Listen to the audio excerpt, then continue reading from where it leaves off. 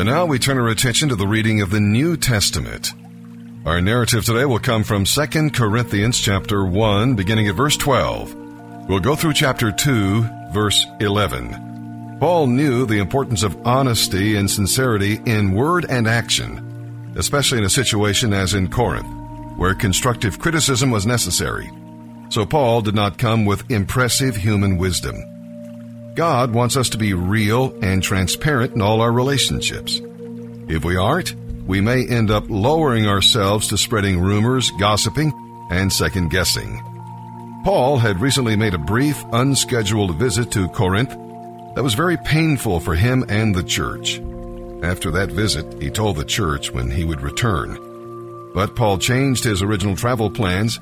Instead of sailing from Ephesus to Corinth before going to Macedonia, he traveled from Ephesus directly to Macedonia, where he wrote a letter to the Corinthians that caused him much anguish and them much sorrow.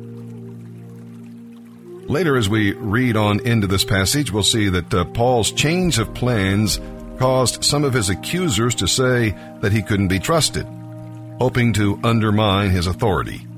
Paul said that he was not the type of person to say yes when he meant no. Instead of defending himself, Paul reminded the Corinthians of God's faithfulness. There was no duplicity in God. His promises would be fulfilled and they could count on it. The Holy Spirit guarantees that we belong to God and will receive all His benefits. The Holy Spirit guarantees that salvation is ours now and that we will receive so much more when Christ returns. The great comfort and power the Holy Spirit gives in this life is a foretaste, or a down payment, if you will, a first installment of the benefits of our eternal life in God's presence. Standing firm is not a way to be saved, but the evidence that a person is really committed to Jesus. We'll see here as we read on into the scripture today that we use church discipline to help keep the church pure and to help wayward people repent. But Satan tries to harm the church by tempting it to use discipline in an unforgiving way. Paul addresses that here in this scripture. So now let's read all about it here in the New Testament. August 27th, the New Testament.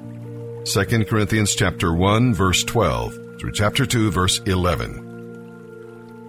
We, Paul and his co-workers, can say with confidence and a clear conscience that we have lived with a God-given holiness and sincerity in all our dealings. We have depended on God's grace, not on our own human wisdom. That is how we have conducted ourselves before the world and especially toward you.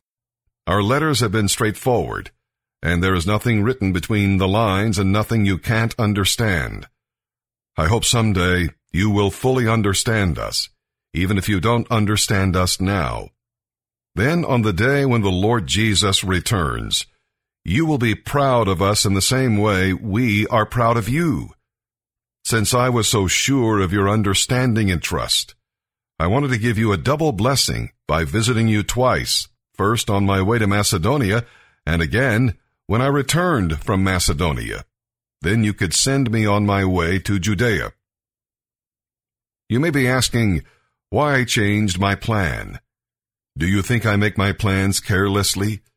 Do you think I'm like people of the world who say yes when they really mean no? As surely as God is faithful, my word to you does not waver between yes and no. For Jesus Christ, the Son of God, does not waver between yes and no. He is the one whom Silas, Timothy, and I preached to you, and as God's ultimate yes, He always does what He says. For all of God's promises have been fulfilled in Christ with a resounding yes, and through Christ our amen, which means yes, ascends to God for His glory. It is God who enables us, along with you, to stand firm for Christ. He has commissioned us, and He has identified us as His own by placing the Holy Spirit in our hearts as the first installment that guarantees everything He has promised us. Now I call upon God as my witness that I am telling the truth. The reason I didn't return to Corinth was to spare you from a severe rebuke. But that does not mean we want to dominate you by telling you how to put your faith into practice.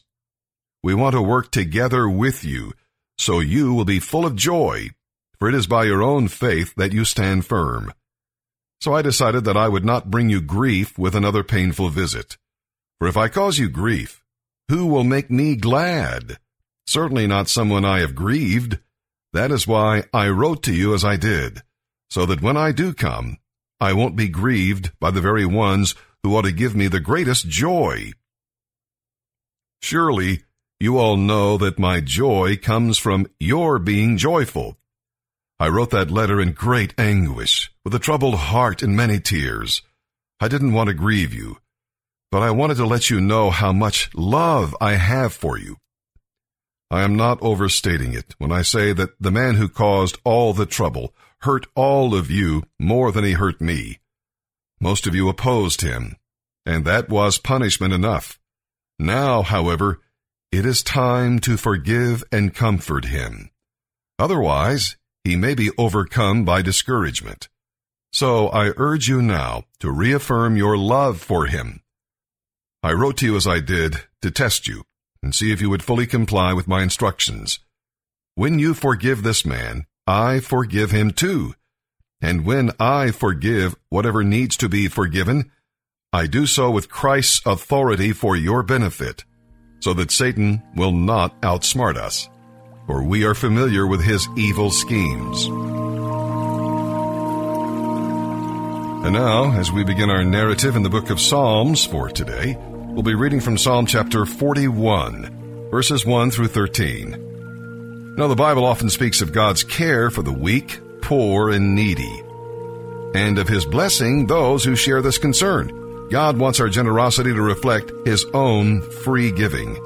As he has blessed us, we should bless others. And as we continue reading in the book of Psalms, here in chapter 41, verse 9, well, this verse is a prophecy of Christ's betrayal. It's referred to in John 13:18. Judas, one of Jesus' 12 disciples, had spent 3 years learning from Jesus, traveling and eating with him, and handling the finances for the group. Eventually, this so-called best friend turned out not to be a best friend after all and betrayed our Lord. Psalms are divided into 5 books, and each one ends with a doxology or an expression of praise to God. The first book of the Psalms, chapters 1 through 41, takes us on a journey through suffering, sorrow, and great joy. It teaches us about God's eternal love and care for us, and how we should trust him, even in the day-to-day experiences of life. Psalm 41, verses 1 through 13. For the choir director, a psalm of David.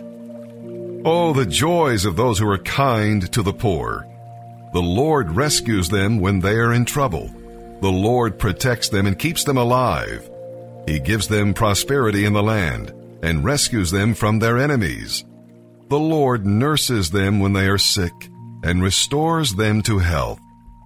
O Lord, I prayed, have mercy on me. Heal me, for I have sinned against you. But my enemies say nothing but evil about me. How soon will he die and be forgotten, they ask. They visit me as if they were my friends, but all the while they gather gossip, and when they leave, they spread it everywhere. All who hate me whisper about me, imagining the worst. He has some fatal disease, they say. He will never get out of that bed. Even my best friend, the one I trusted completely, the one who shared my food, has turned against me. Lord, have mercy on me. Make me well again, so I can pay them back. I know you are pleased with me, for you have not let my enemies triumph over me. You have preserved my life because I am innocent. You have brought me into your presence forever. Praise the Lord, the God of Israel, who lives from everlasting to everlasting. Amen and amen. Proverbs 22, verses 5 and 6. Corrupt people walk a thorny, treacherous road. Whoever values life will avoid it. Direct your children onto the right path, and when they are older, they will not leave it.